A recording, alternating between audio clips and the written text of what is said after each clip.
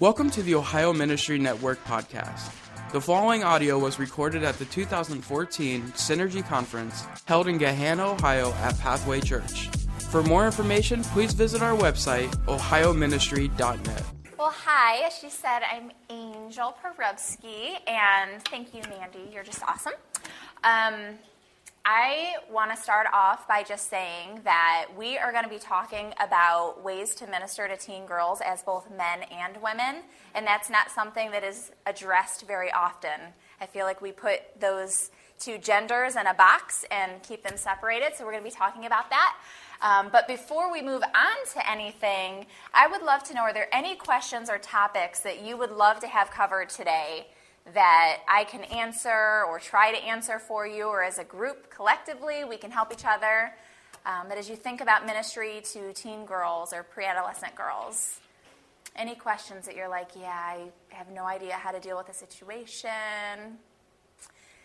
And if you don't have anything now, that's good. Definitely raise your hand, interrupt.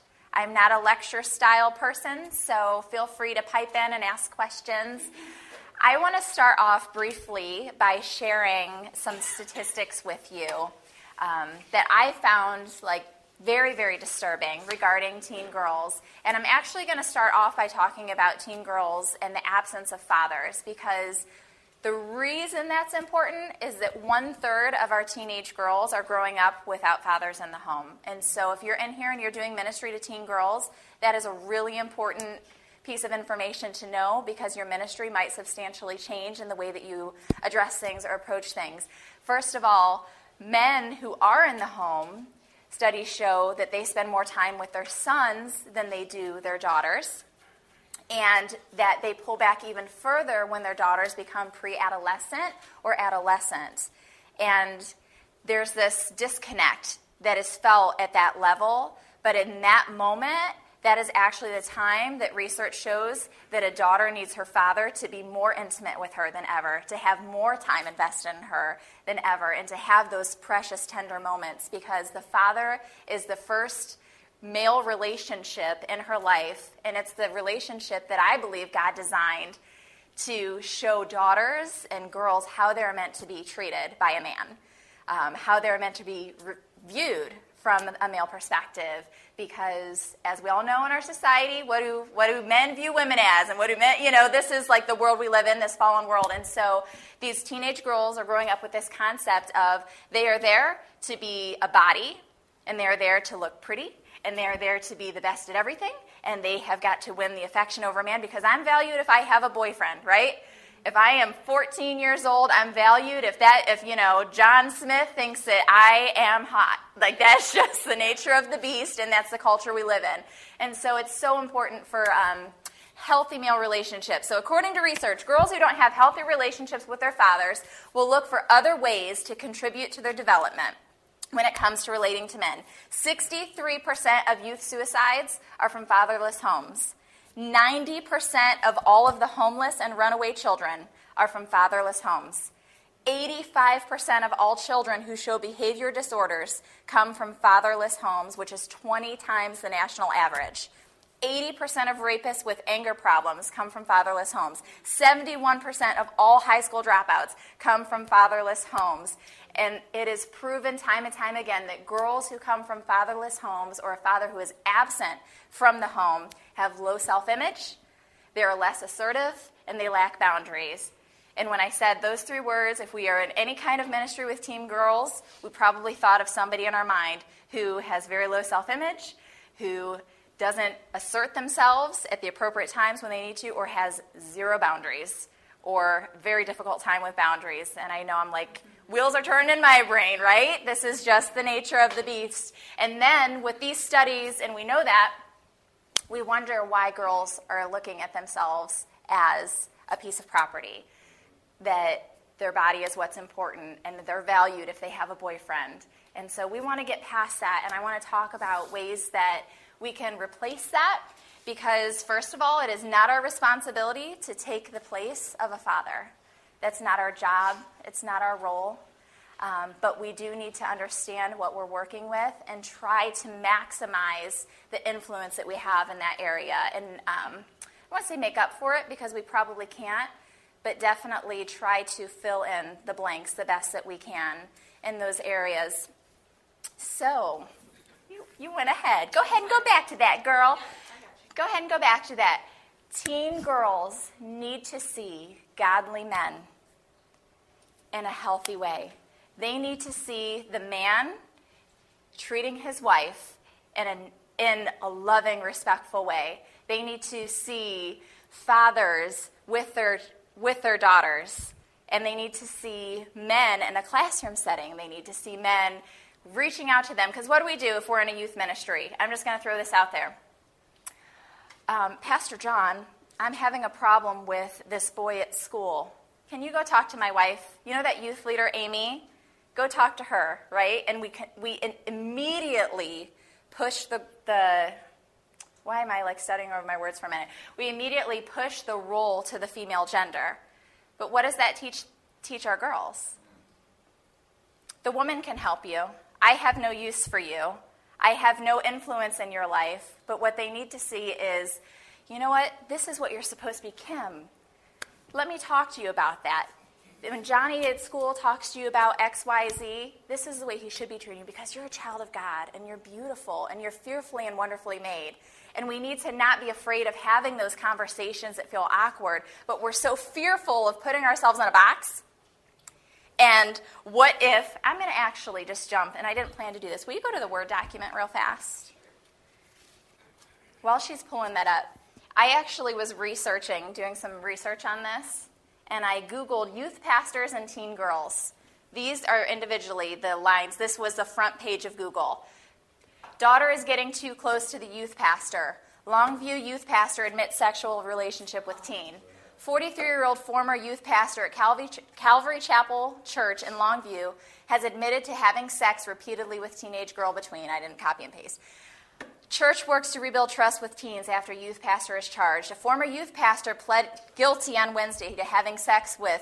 Do youth pastors have authority over teens? The origin of youth pastors is not biblical, and the whole concept of youth pastors is one that robs their parents of God-given responsibilities. Youth pastor sentenced to 5 years of sexual assault. A former youth pastor who pleaded guilty of raping 16-year-old, former Texas youth pastor accused of sex with 15-year-old girl, ex-youth pastor, former employee of Children's Museum, having ongoing sexual. This is what our world sees, and it is devastating. I looked, and that is just screen one. I didn't even move past screen one. I was like, oh, dear Lord.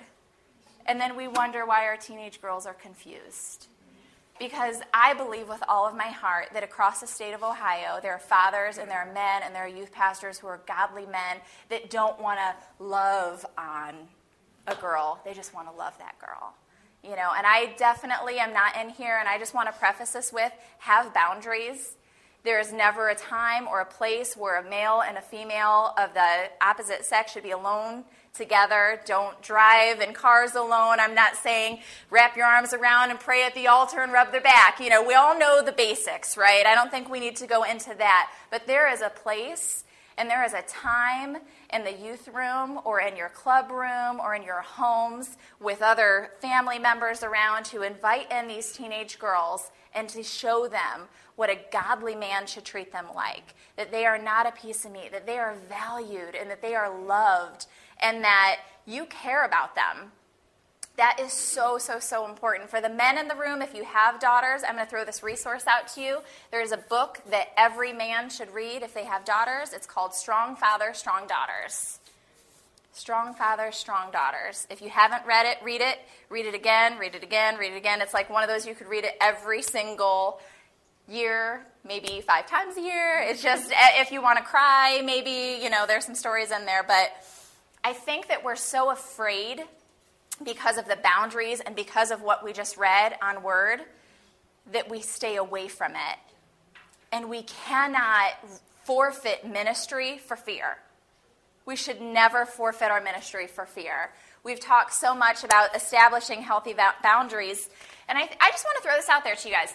Tell me, just think biblically for just a moment, cross-gender references when people were doing ministry. And I'm just going to start off, Jesus and the woman at the well. Okay? So what's another, shoot me out, whether it's a woman ministering to a man or a man ministering to a woman. I'm sure you guys have plenty.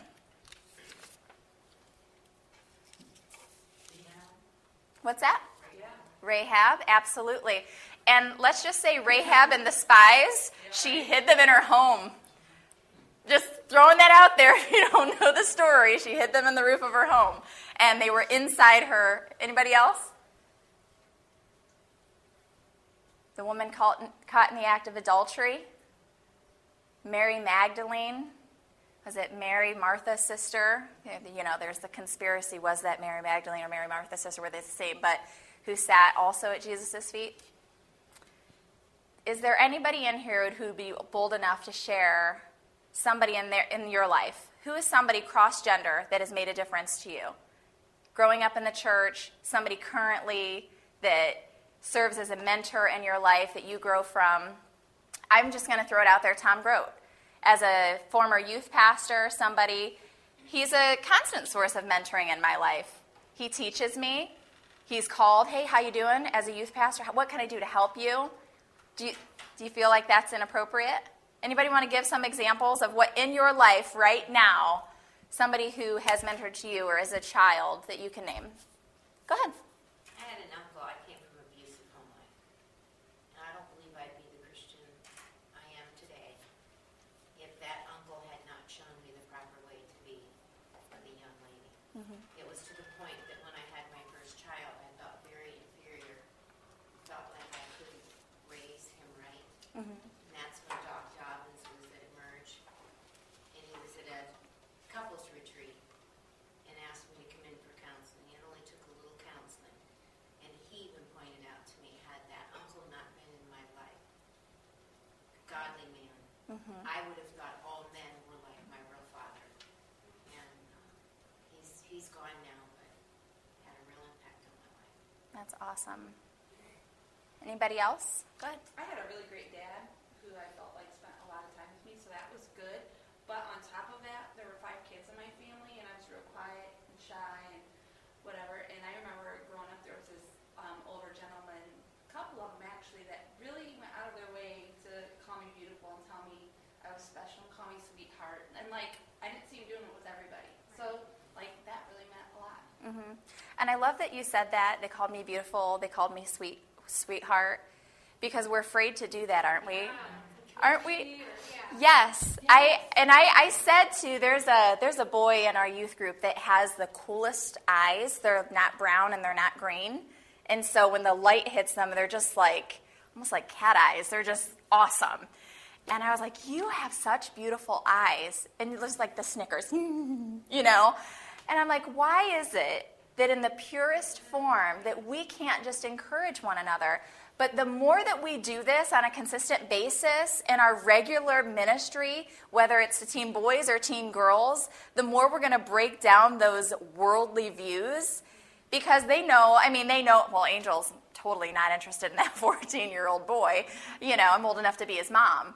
But the more that we continue to encourage on a platonic level, on a leadership level, those qualities about each other, the easier it's going to be for them to receive that in a healthy manner.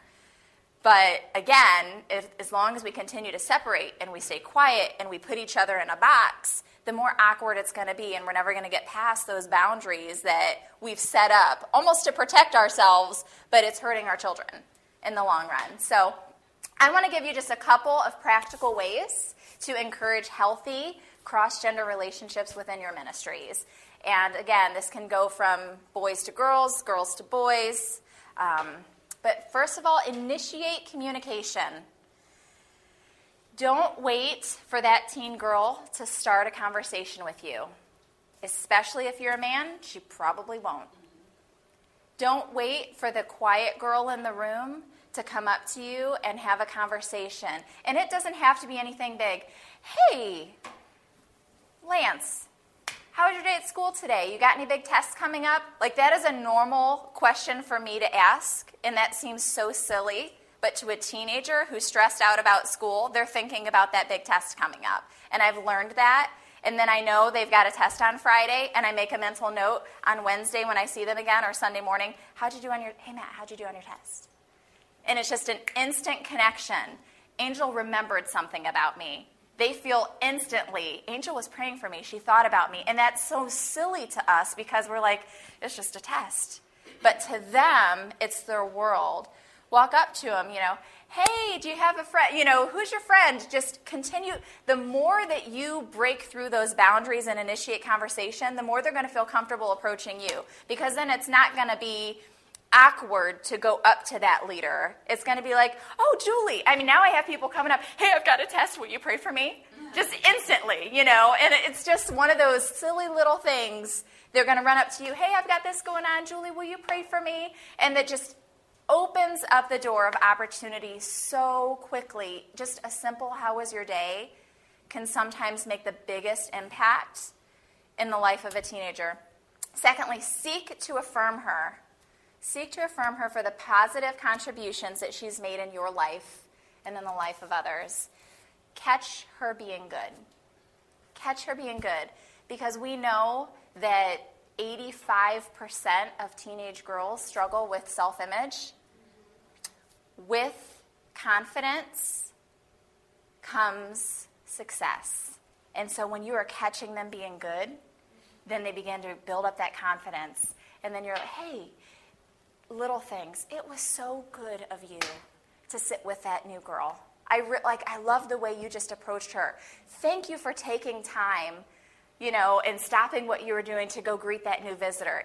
To us, it's second nature. As leaders, we're thinking about that. Our wheels are turning. There's a new person in the room, so my radar's on. I'm like, okay, I got to make sure I get to that person. I'm going to go sit. But a teenager, if they do something like that, that is huge. And they need to make sure that they know how huge that is.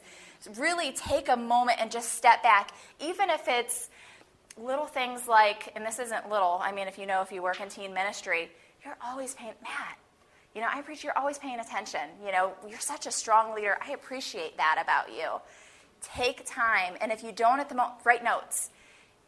Little things to put on Facebook go a long way. And whatever, I don't know why, it's just the world that we live in. Embrace it, because you can tell them face to face, and that means something, but put it on their Facebook wall for their friends to see that they're the bomb, and woo, you've just blown up their head like, yeah, I'm all that, So really take a moment, write that down. I'm going to write it on their Facebook wall.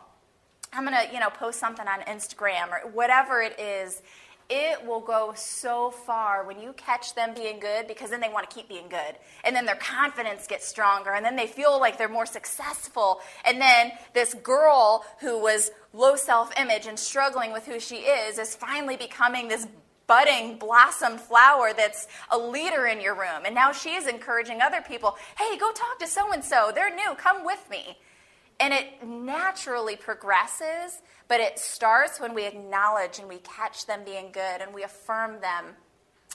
Third thing we could do is ask questions. Ask questions.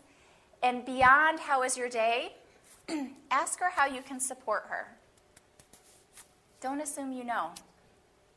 I think as an adult, if I'm just going to be transparent, sometimes I feel like I know how I can support a teenage girl. Because I'm like, I'm 35 years old, I know what she's going through. I've been there. My dad used to have this saying, nothing's changed but the name. And I'd be like, what are you talking about? And now that I'm older and I have a teenage daughter, I'm like, nothing has changed but the name. It's the same situation, the same drama, the same whatever. It's just now it's not Amy this time. Now it's Sandy, same thing. But I think with our wisdom, sometimes we assume we know what they want, but sometimes we don't.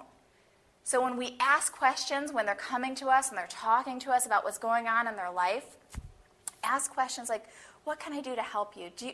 I will almost always say these words, and I'm just going to encourage you to do the same if you feel comfortable. Do you want me to listen, or do you want advice? And that seems like such a simple, and sometimes they're like, I just want you to listen. They don't always need our advice. Most of the time, if we're just being honest, they don't. They're smart. If they've sat under your ministry and you look across this room and there are a group of people in here who love teenage girls and you want to pour into their lives, and you're a youth pastor or you're a father or whatever it is, or you're a youth leader, you've given them a lot. Have some credit, in what you do and the impact you make just by loving them every day.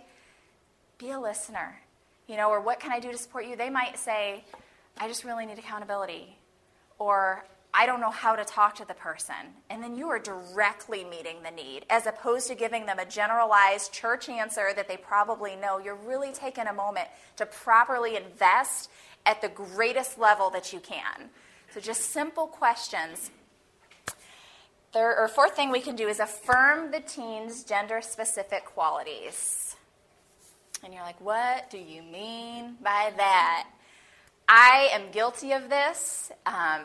Even as a girl, I was raised with brothers, and so for a long time, it took me a lot longer to learn how to be a girl, I think, because I was a tomboy and, I played sports outside. And so I used to find myself, when I was younger in ministry, making statements like, well, it's because she's a girl, or it's because they're boys, so I expect them to fill in the blank, right? What does that do? I mean, when we really take a minute, what does that do? Say, I expect you to be a drama queen. I expect you to cry about everything. I expect you to make a big deal about it. I expect you to act tough, man, even though you're like dying inside, because that's what a man does, right? And so we put them in this box that we don't intend to, and it's done just usually out of play. But when somebody's struggling with a low self-image, that affirms everything they already believe about themselves. And we are making our ministry so much harder just by the little things that we say. And so affirm their qualities and allow for those differences and celebrate them. I love how tenderhearted you are. I love that you're thinking like that. I would never have thought of a situation like that. Wow, that is really cool. And just allow them to be who they are. I have a daughter who is really, really anxious, and she's got some processing disorders, and so she just does things very differently. And for me, she's a perfectionist. Everything has to be a certain way. And this is going to sound strange, but I celebrate when she makes a mistake. I make a big deal when she does something wrong because she's so hard on herself. Like, for instance, she's gotten straight A's all year. She's never gotten a B. Okay, 5th grade, killing it at school. She was devastated that she didn't get all A+. That does not come from me, because I'm like, if you tried your best and you got a C, I'm like, party, I'm happy for whatever she gave. So, and that's what I'm saying. Look at the child, look at the teen, and allow them to be who they are. Celebrate who they are. Celebrate their gender-specific qualities. Celebrate their strengths. Celebrate their weaknesses.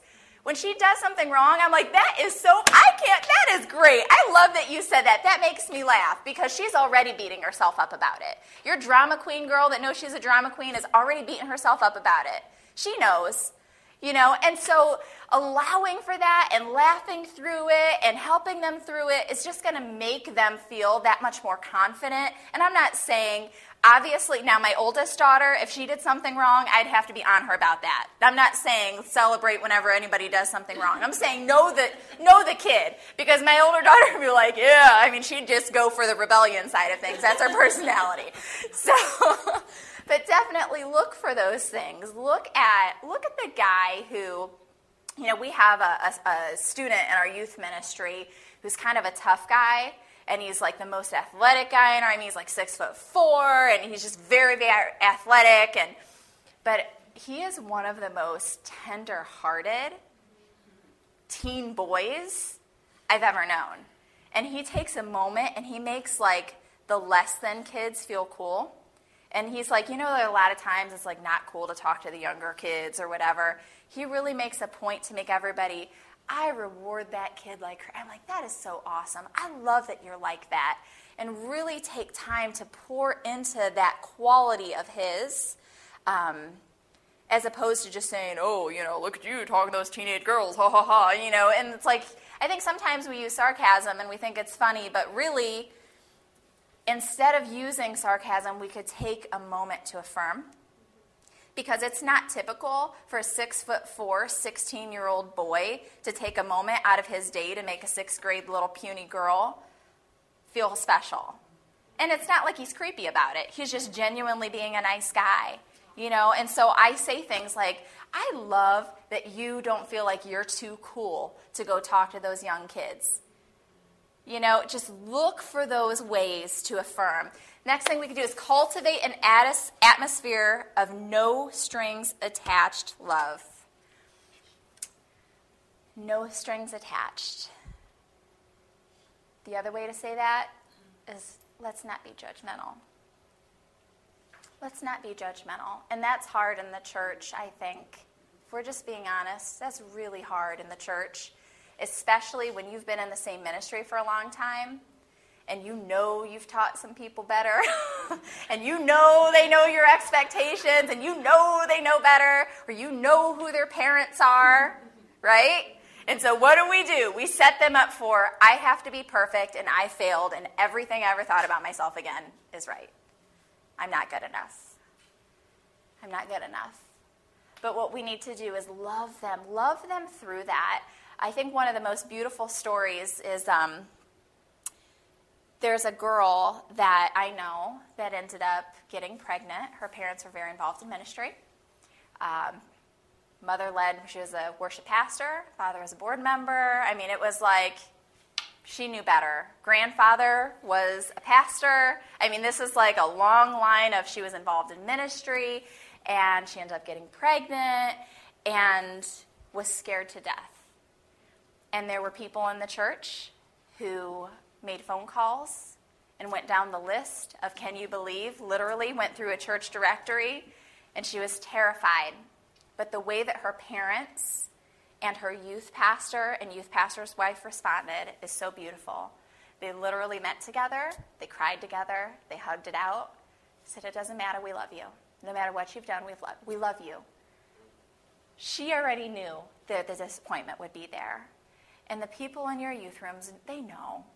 They're so ashamed. You know, they're already disappointed enough for themselves that they don't need us to beat them over the head with, I'm so disappointed in you. We had a young boy that was really struggling with stuff he looked at on the internet. And he's like, I need to remove myself from the worship team. I shouldn't be on this. I mean, he just felt terrible. And I said these words. The reason that you don't need to be removed from the worship team is because you feel the way you do.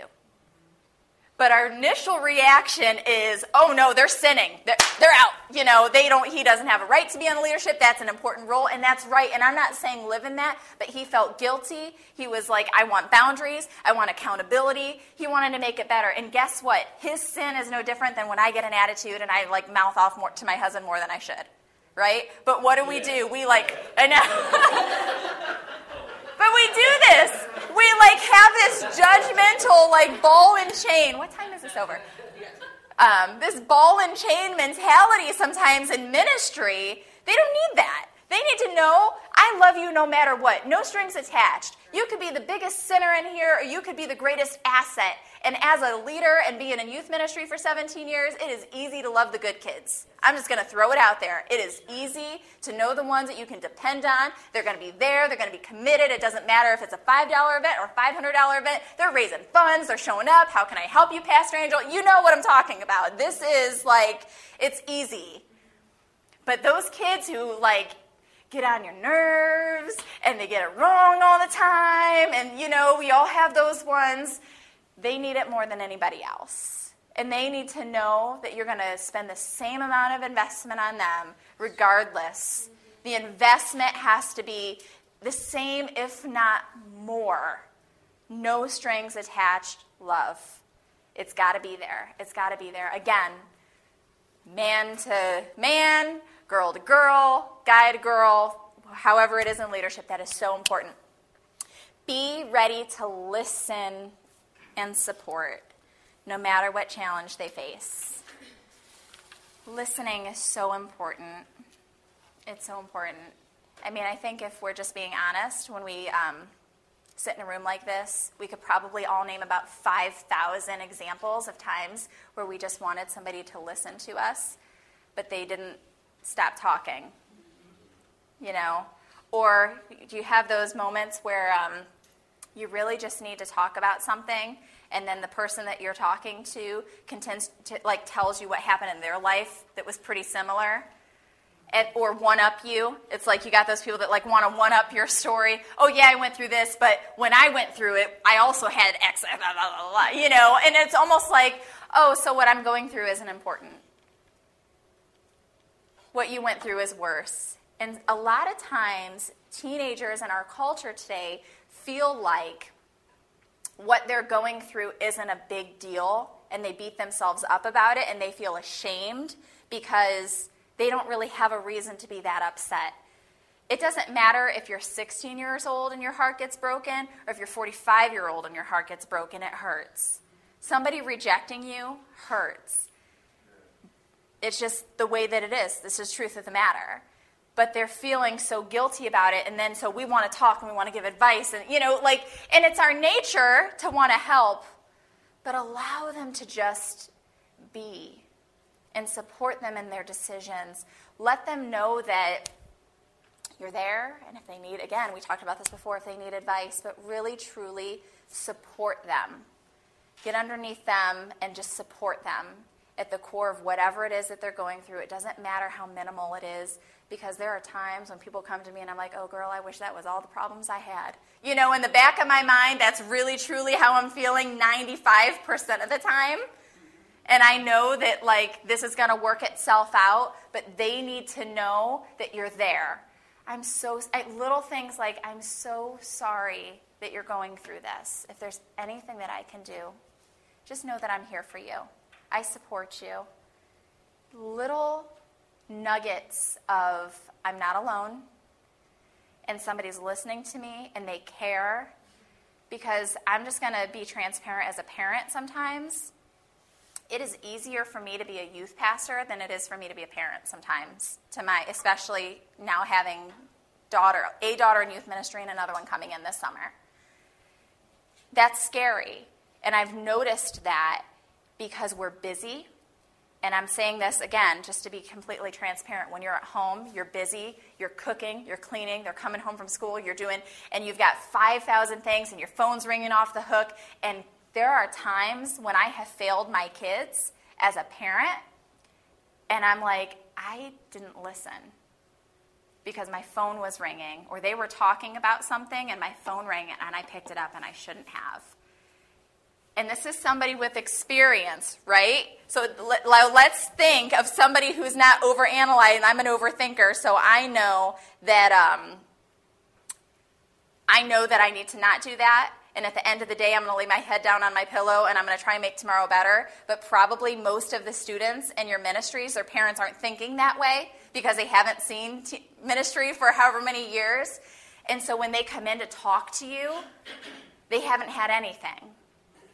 And those times are so critical. They're so critical. Moving on. Don't have all the answers. For so many reasons. First and foremost, because it lets them know that they don't need to have all the answers. If we always have all the answers, what's that doing? Validating that they don't. Validating that they're not smart enough again. Let her know that it's okay to not have it all together, which means that we need to be real and let them know that we don't always have it all together. I mean, does anybody else in the room have it all together all the time? I so wish I had it all together. With this, ask her things like, what do you think would be best? How do you think you should handle this situation? What would you say if I was in the same? Because, and this is another. What would you say if I was in the situation? Because sometimes when they're in it, it's too close. And so, for instance, what if, and name their best friend or their little sister or their brother, pull somebody else in that they care about. What would you tell Julie, Kim, if this happened to her? Fill in the blank. And it allows them to begin to answer their own questions and to answer for themselves. And it's building them, because it's not just about getting them through their situation. It's about equipping them to be able to get through their next situation. And if we're always giving them the answers and we always have what's coming next and it's spelled out for them, this is X, Y, Z and this is the way you do it, they're not going to ever know how to do it for themselves. And so when we sit there and allow them, and I'm not saying don't ever give advice. Give advice. You know what I'm saying here, right? I don't need to preface that. Teach them to work through those situations on their own. Next, empower her. Empower her. Let her have a chance to shine and have purpose. The more that we can put people in positions of leadership, and I'm not saying this girl's been saved for 2 weeks, so she should be like preaching the sermon next week. But that girl who's really bubbly, who just got saved, might be a really great greeter.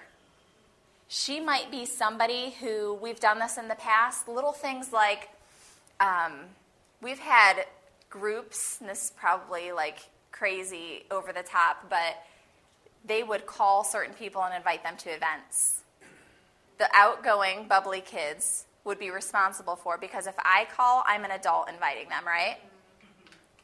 It's just the way that it is. But bubbly Susie, who doesn't feel like she has purpose, but she's just so outgoing and everybody just seems to really like her, that shy girl that sits in the corner that might be coming for the last 3-4 years is going to love getting a phone call from bubbly Susie. Hey, are you going to go to that girls' ministry sleepover? Wow, that just helped bubbly Susie have this great sense of purpose, and it also helped that other student in your room feel like somebody wants me there. Not just my leader, but another girl wants me there. Let her have a chance to shine, and let her have a chance to fail. When we empower people, we don't know if they're going to succeed or they're going to fail, right? But I think if we're all being completely honest, all of us have been on the mountaintop and we've done a really good job and we're like, oh yeah, I'm the bomb. I nailed that task. And there are times at the end of the day we're like, oh, I'm so ashamed. I totally dropped the ball. I didn't think about that. I didn't have this together, But it's in those moments, those are teachable moments where we empower. And again, if we go back to not having all the answers and we've already set them up for the fact that we fail too, they're expecting that. They're expecting that. So they're not going to have those standards of perfection if we're not putting those on them. They're going to not put it on themselves. When we teach these girls what healthy relationships look like, through some of these things, we start establishing what they expect from each other. When we allow... What are you guys talking about over here? You guys got my squirrel thing going. I just totally called you out. That's so funny. For the record, Matt Kelly is tapping his foot and is throwing the whole class off if you're listening to this video recording.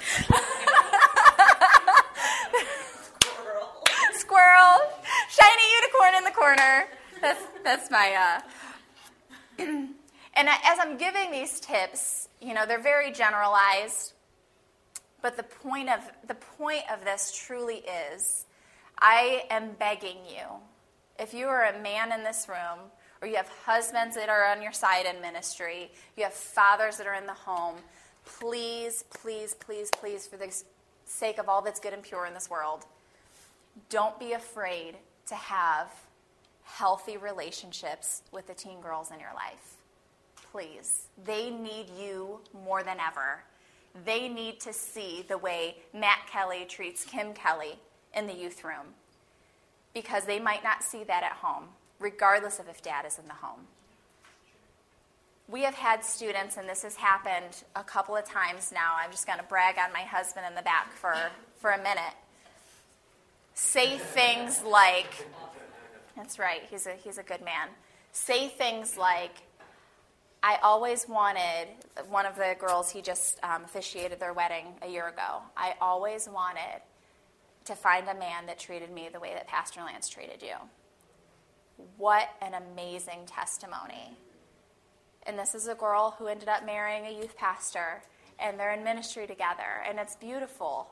because this was a punk, snot-nosed little girl that, like, when I talk about no strings attached love, she grew up, this is a girl that was problem after problem after problem after problem. She had a horrible attitude. She had a rough home life. She had gone through like 6 different divorces. I mean, this, not her, but her parents. I mean, rough situation. No strings attached love, tried to empower her. But that's what it is.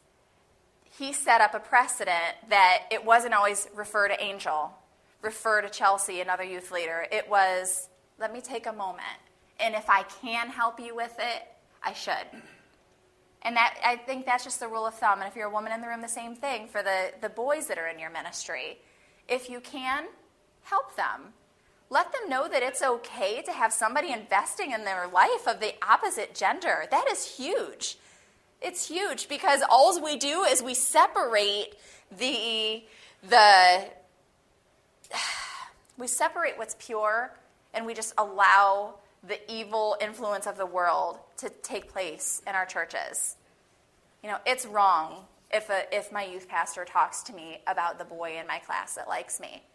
I'll tell you what, I hope that the men in my daughter's life take a minute to tell them how valuable they are, that they're not just hearing it from their mom or the women in their life, but that they have other godly men that are looking at them and telling them how precious they are, and that they don't have to feel like they're a piece of flesh out there to be looked at, but that another man outside of their father is looking at them and saying, you are beautiful, and I'm so proud of you, and stay pure, and you deserve to be treated like a godly young woman.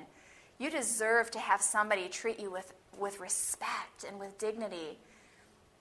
You know, there were times, you know, in ministry, my husband used to say things like, if a guy is driving down the road and he beeps his horn at you, that's not a compliment. But it is to a teenage girl, right? Ooh, I look good. Yeah, he honked at me. I must look cute today. I'm going to wear this outfit more often. What? I dare somebody to blow a horn at my daughter, right? I mean, like, think about what they celebrate. But who's teaching them that? Because every guy, you know, every man that's in their life, you know, don't say that because we don't want to talk about those things. So it's so important to have these relationships, to do things like talking with them, empowering them, loving them through, being at their side, taking the time. This isn't on there, but I'm going to add this one to it. Take time when you can for them. If they play on a sporting event, you know, or a team, and you can get to their volleyball game, go. And it sounds so silly. We used to try, and we were a lot better at it before we had kids, so it's a little bit less than we used to. But we used to get to at least one game of everybody in our youth ministry through the season. And that's a lot. And again, that was before we had 3 kids and whatever. If you can, do that. If you can't, have another youth leader do it. Somebody in their life that is investing in them outside of your club room or your youth room. That's huge. Because when their youth leader or their youth pastor or somebody else is taking the time in what they're interested in, they're going to take the time for what you're interested in. When you're showing up to support their volleyball game, the next time you have a work day and you ask them, they're going to be more prone to being there because they bought into you as a leader. Because they're like, yeah, they love me. I want to love them back. It's just the way that we work. All of us are that way. Somebody's taken the time for me. I've helped them with something. They help me with something. That's the way relationships bloom. So take advantage of those times because it's kind of cool when you're a teenage girl and your youth pastor's there supporting you and he's a dude, you know? There's just something about that like you think that's silly and we sit here as adults, but man, you see the look in their eye and the excitement and they're like, oh yeah, you know? And there's this boy that I'm talking about, the 6 foot tall, 6'4", I mean, he's like, hey, how you doing? He makes fun of me all the time. Just went to his basketball game, and he's like, thanks so much. That meant so much to me. And I'm like, a 16-year-old boy. I'm a 35-year-old woman. I'm not even cool, you know? I'm past like that 24 where I'm still cool age, you know? And it meant a lot to him. Twice, 2 different weeks, we went, it would have been like 3 weeks ago. He has taken the time to thank me. Take the time. Take the time for them. So I just want to open it up. I said we do this at the beginning, but any questions or input, something that you're doing, I would love to hear from you what you're doing, because I don't have all the answers in your areas. Kind of unique. We are, for a City Reach Church, we are in the middle of meth labs and homes that have no father, never had a father, and we are the preschool and toddler teachers at the church, and they don't have men. We don't even have men to even give them as an example. You know what I mean? Yep. So I love what you're saying, and I wish there was a bigger way to have for men to be in their lives, but we're just kind of at a loss sometimes how to deal with that stuff. I mean, we literally have had kids in our rooms taken by children's services out of the meth labs. Right. So I want to just state, just for the sake of recording, a church that doesn't have men, like inner city, doesn't have a whole lot of men to pull from what to do. And I would say, even if they're not leaders, if you're married and you have husbands or brothers in your life, again, just seeing their interaction with you. And my husband teaches with me for that reason. Yeah. And he probably is only the only godly man some of these kids see. Yeah. Just wish we could increase it more. Yeah, and I mean, definitely, I would be on a hunt, which, by the way, thank you for bringing your girls. I'm going to do a shameless plug for the Teen Girl Conference right now. Amazing event that if you're not a part of it, definitely bring your girls. Next year is going to be March 6th and 7th. It's going to be a beautiful time. Your girls were awesome at the event. Thank you for bringing them. So much fun. We just had a blast. But look for men, and definitely the more your husband can be there, even if it's just being good to you in front of them, looking for opportunities. I mean, these little things for your husband to catch them being good, walking through the halls, saying things like, "Hey, girl, how are you?" And I'm just going to, for the sake of boundaries, we're always like, "Oh, don't hug." And I love Julie. She's so sweet. But there is something about an appropriate male touch that feels good coming from somebody who had a rough home life, that it would be totally acceptable for your husband to say, "Hey, how are you?" And just a touch on the arm to somebody who does not get affection from home means the world. Just to have an appropriate touch from somebody who has not abused you, who is not sexually into you, to just say, "Hey, how are you?" Now, I mean, there are some people that are like, "Don't touch me," personalities, like Matt. I almost just want to come up to Matt and get in his personal bubble. How you doing, buddy? But, just like, "Hey, how are you?" and move on. That means so much. So take any opportunity you can, especially in that kind of a situation, just coming from experience. That means a lot. Is your hand up back there? Yeah, I was just going to say with that, too, knowing, because you know your culture, knowing your environment, knowing the statistics about fatherless homes, and so we don't have that. We have all these kids coming, and they're not experiencing that. Even understanding that and coming to this kind of class, knowing that these are some of the things that these young boys, these young girls are going to struggle with, even when you're teaching them the biblical, your preschool toddlers, the biblical characters, making sure the emphasis is on, man, did you see what a great father that Jesus is? That he's, using those things to embed in them strategically, knowing that they're probably not going to get it when they leave your side. But while they're there, strategically teaching them and implanting that in them. Maybe it's not in the Sunday school curriculum, or it's not in your kids' church curriculum, but knowing that's the culture of who's in your room. And I know, oh man, I remember when Pastor Angel said, so I have to be strategic in making sure that I teach in a manner that they get it down the road.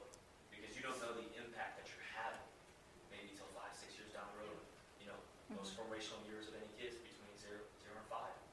So once they're getting it, when they're 10, they're going to, that's what that meant. So just being strategic even with that, knowing the culture of who's in your room. That's good. That's really good.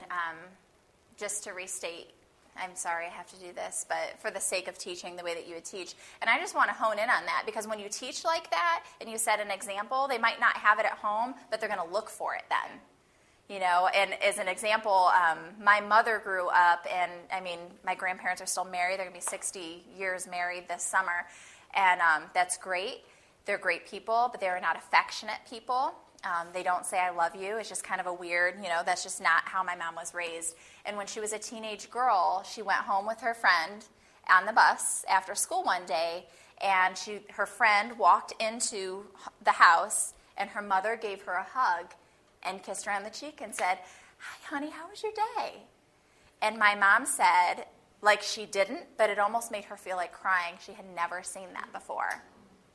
And she said it was such a defining moment. And again, she said she was in the 8th grade at this time, so this is exactly the group we're talking about, that she said, when I have children, I'm going to hug them and kiss them every day. And that is how my mom raised me. We're very affectionate, touchy. That's just, who we are. And it was out of seeing one time somebody else receiving an appropriate hug, an appropriate kiss on the cheek, and an I love you. How was your day, honey? That made such a huge difference. When that happened, the power you have every week. Just think about it. Every single week or however often you meet, the power you have to invest in your teen girls, your teen boys, cross-gender, to just have that influence is huge.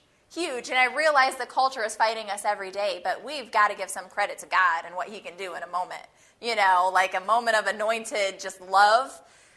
Boom, just blows up, That's where it's at. Anybody else? Anything that's going on in your areas of ministries or ideas that you have or questions that we can answer in here? We got just a couple minutes left. Go ahead. I'll say, just from, you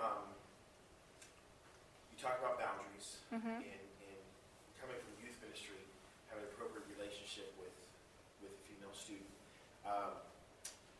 Knowing that some of those students are looking for that attention. I know we had some girls in our ministry that if I would have gave a lot of attention to, that they were craving it so much that there would have been an attachment. Yes. And so balancing that where you want to give it attention and encouragement and everything without going too far to now you're dealing with attachment issues and they see you as... So balancing the girl who wants, balancing a girl who wants the attention in an inappropriate way. Absolutely. My gut initial reaction to that is to, when you give her attention, to have your wife at your side. So when you are talking to her, again, and it's all a part, it's so important when we listen. We go back to some of those basic things that probably are second nature to some of you, but I felt like we needed to discuss. When we're doing those things consistently, then we know them well enough to know that if Matt's going up to talk to so-and-so who has major issues and is going to be looking for anything she can to connect to and latch onto in an unpure way, Kim's at his side. And they know Kim and Matt are together. And Matt is still able to look at her and love her as a female student and give her the love of Jesus and treat her like a human being and to know that she is valued and she's important without it becoming, Pastor Matt talked to me. Did you see? Because then they do that, don't they? They just kind of get in your personal space and they hang on you and, you see that and you're going to see that. I love that you're sitting here because this is my buddy. I wouldn't do that to anybody else in the room if I didn't know you, but this is my buddy right here. So, and I'm dropping stuff. In addition, I know for us, just with examples, even with texting, any text message from a female student, my wife knew the conversation. Yes. And would have input Absolutely. And an open policy to be able to read through conversations to give insight, and so she always knew what was happening there as well. Because there were a couple of issues, even in moments of something would happen, or I'd have a conversation and want to initially react in a way, and she would say, "Don't do that." Because if I did that, she's going to view it in not just a retaliation or not just a word, but she's going to read more into that. Yes. And so having her input was valuable for those instances. So she knew every conversation, every text message, everything that happened. So there's accountability for me as well, but also keeping safe barriers between Definitely. And I want to say not only, like, I would not just encourage, but like almost say you should, and I hate to say you should to a whole lot of things. If you're texting with the opposite gender, your spouse or somebody should be reading them. Like, first of all, I think your spouse should have all of your passwords and there should be nothing private, period. Just that's not even this room topic. But to go beyond just reading it, I would also add to, I'm talking with Pastor Kim about it, or I'm talking to Kim about it, and this is our response. Yes. And that is never just coming from the man to the woman, and if you're an unmarried youth pastor, you might not have that privilege of being able to put that, but you could say, I'm talking, you have a female youth leader. I'm going to talk to Julie about this. And, where I've talked with Julie and we're going to, in this kind of a situation, instantly bring in if you're having that kind of a situation, because number one, it helps with boundaries. Number two, it protects you. Number three, it protects that girl from getting more of an emotional attachment, or boy from getting an emotional attachment that's not, shouldn't be there. So that is really good. Good insight. Anybody else? How much time do we have? Like 5 minutes? Probably 10 more, but yeah. Okay. Go ahead. No. Okay. I have a question. Yeah.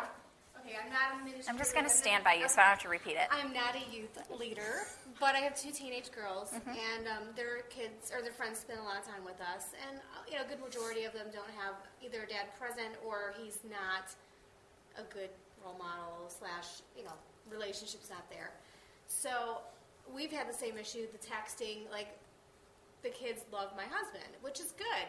He's a great role model for them, but I just wanted to kind of piggyback what you said. He will tell, if he's at work, if he gets a text from one of the girls, he says, so-and-so texted me, want to let you know, he'll forward it to me, because we're not together. He can't share his phone. So that's always open communication. Now, my question is, specifically, we are wanting to do, or me personally, want to do like a Bible study that with my older daughter, but her friends want to kind of do it too. They don't go to church. They don't really have an opportunity to go to church, whether they work or they have responsibilities at home that they're not allowed to go. So these kids are not churched. Where do I start? I've like Googled teen girl Bible studies. I don't even know what to do. I mean, these are girls that are graduating. They're very mature for their age. They have no boundaries. Okay, that's good. I want to jump on the, I just want to say this, and again, it was almost like the assumption that we all know boundaries, and so we didn't go into those, because I feel like we talk a lot about boundaries, but we don't talk about integration. And so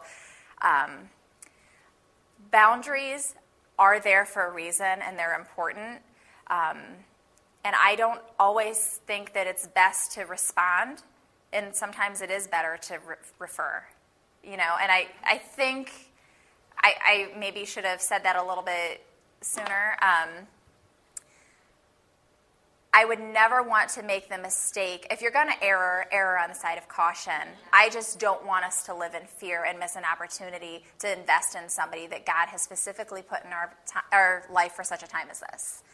That being said, the texts at work, if it's an ongoing thing, I would have no problem being like, hey, like he could just say, text Julie or Mrs. Rudolph or whatever they call you, that sort of thing.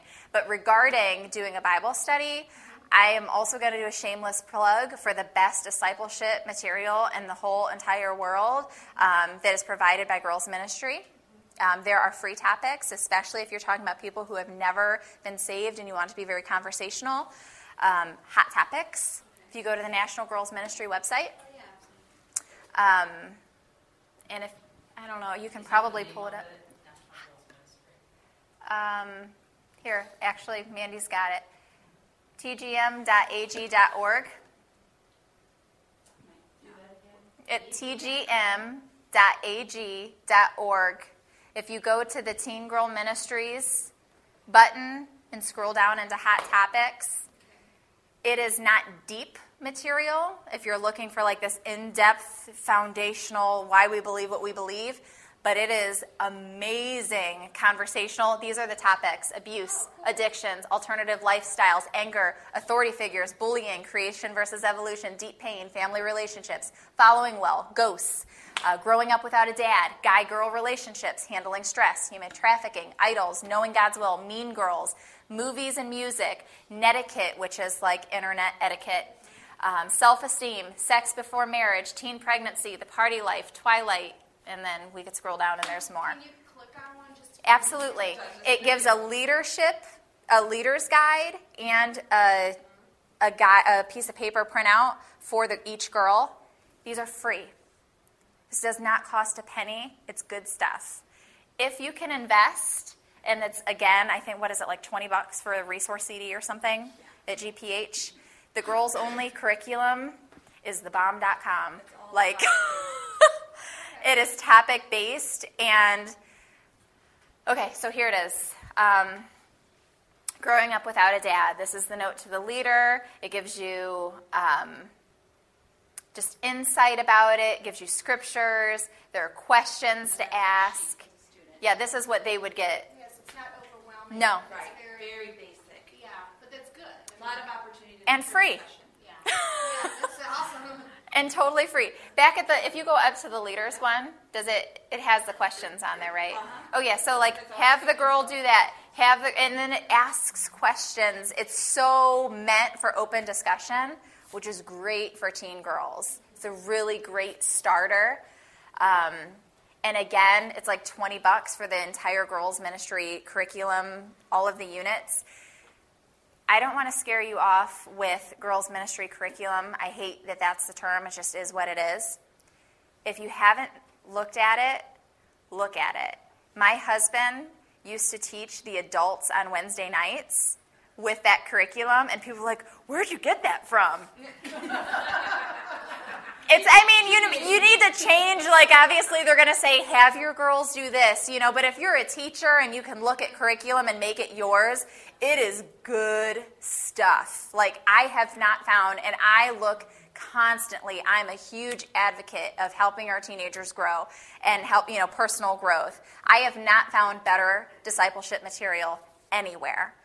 Whether you're a boy or you're a girl, it is good stuff. So I would totally encourage you to check that out, invest in the $20, and it's set up to be in like 6-week units, but it doesn't have to be. You can take one and like pull out what you want. Make a 1-week lesson, a 2-week lesson, ask the questions about it, and then you have the scriptures there to help guide along. It is really, really good stuff. So I would start there personally. Yeah, there's really lots to choose from.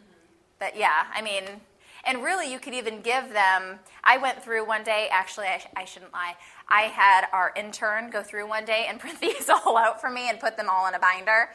That's probably what I would do. Yeah. I was already thinking, okay. So they're all in there just tabbed out for me, and whenever I need something kind of last minute or a filler, or you might be having like a sleepover and you just want a little nugget of something, these are great because this is stuff they're dealing with. They're called hot topics for a reason. This is what our teen girls are going with. I see that hand in the back. I was just going to say, when she had said I taught and I used the material. They have the teen girl ministry aspect for the 9th through 12th grade. I took that curriculum, I adapted it, I made it my own. But the guts of it, it was phenomenal discipleship material to take. We're talking adults. We're talking when I was teaching it. This was before I was a lead pastor. I was teaching it as an associate, and there was an area where a lot of men in the church where I was at were struggling with the fact of having women in leadership, women on board, women in ministry. So the Assemblies of God as a whole, you can be an ordained woman pastor, but in churches, you can't be. And so we're like, as a whole, why is it acceptable on the smaller level? So I was like, awesome. Took this material, made it my own, taught it, and a couple of the guys in particular afterwards came up to me that I know struggle with this concept, and their statement to me was, I've never heard anything like that. I don't know if I'm ready to change my mind yet, but you gave me a whole lot more insight than I've ever heard taught before. That was for material that was for 9th through 12th grade girls. If you just use it, it's so biblically based. If you just used it, It blows your mind to know. It's Swarovski for promo video for girls. It's really good stuff. Right. I will say, I just want to throw that out there, though, because that does seem to be a hot topic, is like women in ministry and women pastors, and should that be. That unit is full of so much biblical truth and example. Read it. Like, even just for your own interest, it is some good stuff. And it's not like girl power. It's truly like from Old Testament to New Testament, time after time after time after time again, where, this prophet was in leadership at the same time as this male prophet that we all know who wrote that book in the Bible that we all know and love, but God actually chose this woman to lead this military army. You put all that stuff in chronological order and you're like, wow, that's pretty good stuff. So, yeah, definitely. Anybody else? Is there anything that I didn't cover that you would hope that I would cover? Or questions that you have? Again, anything that you're using or that you're doing? Okay. Wait just a second. I would definitely just love to leave you with this. Invest in your students. They're so important. God has put every young boy and every young girl in your life for this season. And sometimes it's really easy to grab onto students, and sometimes it's not. Personality makes a big difference in ministry sometimes. But I would just implore you to just really, truly, as Romans 12:9 says, message, love from the center of who you are, don't fake it. One of my favorite scriptures. And, they're there for a reason. Take a minute and just love them, pour into them, just practically invest in them. Think about what you need as a person and try where we can. And we can't be everything to all people, and we're going to fail and we're going to get it wrong. And there are times where we're just going to be like, could probably name on one hand, when I've been happy that people were graduating and moving on. In 17 years, you don't always feel that way. But if we're being honest, sometimes you're like, I can't wait till graduation, But those kids too, man, they need love, They need you, and they need to see your relationships. And, like Julie, I love that. What you're doing in your home, with those girls, because they need to see the way your husband treats you, because they might not see that at home, but I would pray, that they're going to look for that when they're looking for a man in their life. That's what we always tell them, both of us. Yeah. You are worth more than how so-and-so's treating you. Absolutely. Yeah, that's so huge. Take your everyday, ordinary life and place it before God as an offering. It's a big deal. It's a big deal. I just encourage you to do that. Don't be afraid, because we have boundaries, to not minister where it's healthy within those boundaries. And again, hold tight to those boundaries. They're there for a reason. They protect us. They're huge. They're important. Don't alter. However, when it's appropriate, every chance you can that it's appropriate, don't be afraid to love from the center of who you are. Because that's exactly what Jesus did. He didn't call up some woman disciple to minister to the women that were in need at the moment. He took time out of his day, and he sat until the ministry was done. And I fear that we're going to forfeit ministry out of a hesitation to cross a boundary. So just leave you with that. Thank you for coming. I hope you got something out of this today. And God bless you.